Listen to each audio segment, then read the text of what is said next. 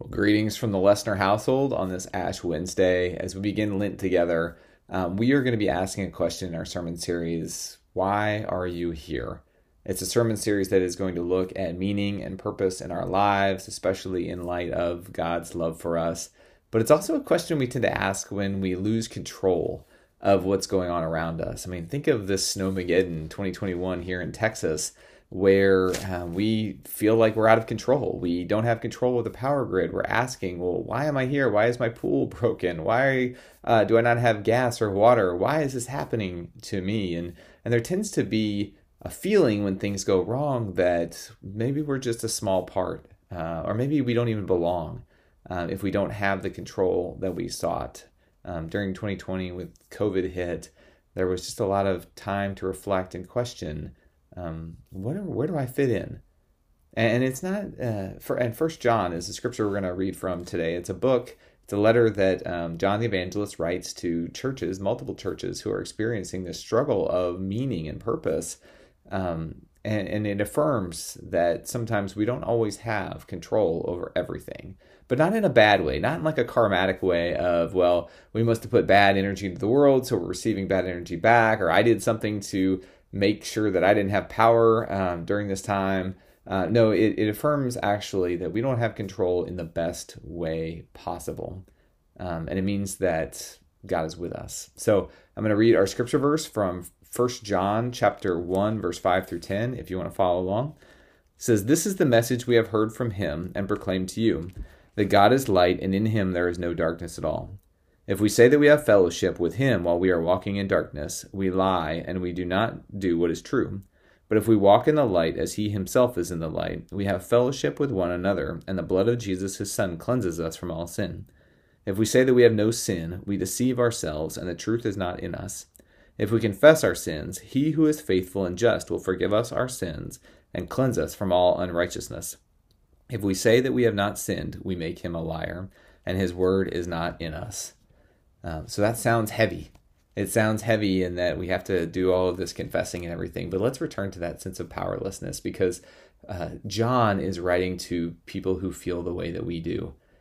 When things are spiraling out of control, or when they are losing confidence in everything that they built up around them. They were early Christians who were starting these churches, and go ask anyone from Creekwood what it was like when they first were putting chairs every Sunday in the Lovejoy Gymnasium to set up for worship. It's a rush of adrenaline and meaning and purpose, because you're busy and you're successful and you're accomplishing things.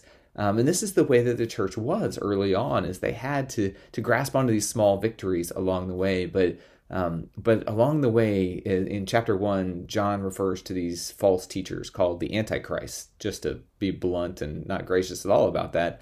And people were apparently coming and teaching these early Christians that Jesus actually didn't.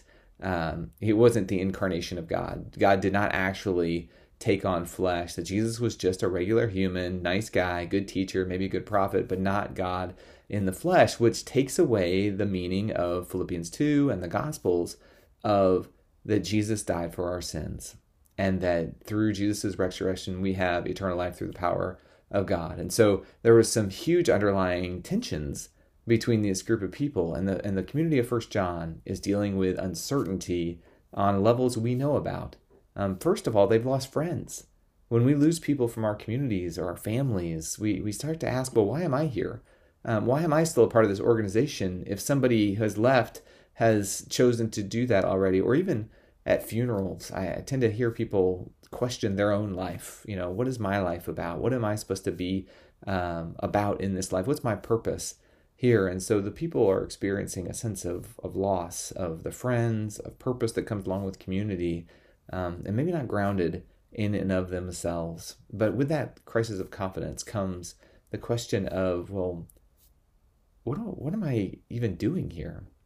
If everything that I've been taught is being undercut, what is my purpose? What is my meaning here? And should I still continue to pour so much energy into this organization? Because so much of our identity is bound up in achievement and success. So much of it is bound up in busyness and roles in this world, even when we're little and we're learning how to walk and talk, and then we learn about the Milky Way. and the vastness of earth, that we're not the center of the universe, we start to question, well, what is my role in all of this? And then as teenagers, and we're pressured to choose our career path by 8th grade and to have that plan in place. And then when we go into young adulthood and we're climbing the corporate ladder, and we're striving and we're hustling and we're trying to control everything around us, and we're seeking the perfect love and the perfect family and the perfect community, and everything is bound up in what we can control. And these people in 1 John have found that they don't have control over everything. And so here John affirms that, and affirms it in a way of saying that they don't have control because ultimately they're subject to God's control.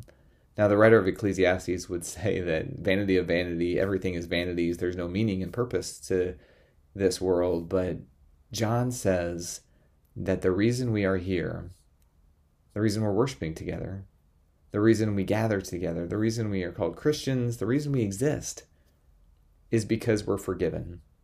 And forgiven often is this condemnation of guilt.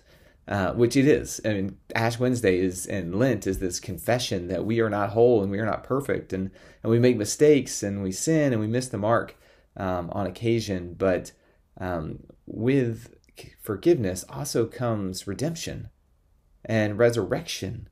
And what it means is that not is it just an admission of guilt, it's an admission that you're chosen.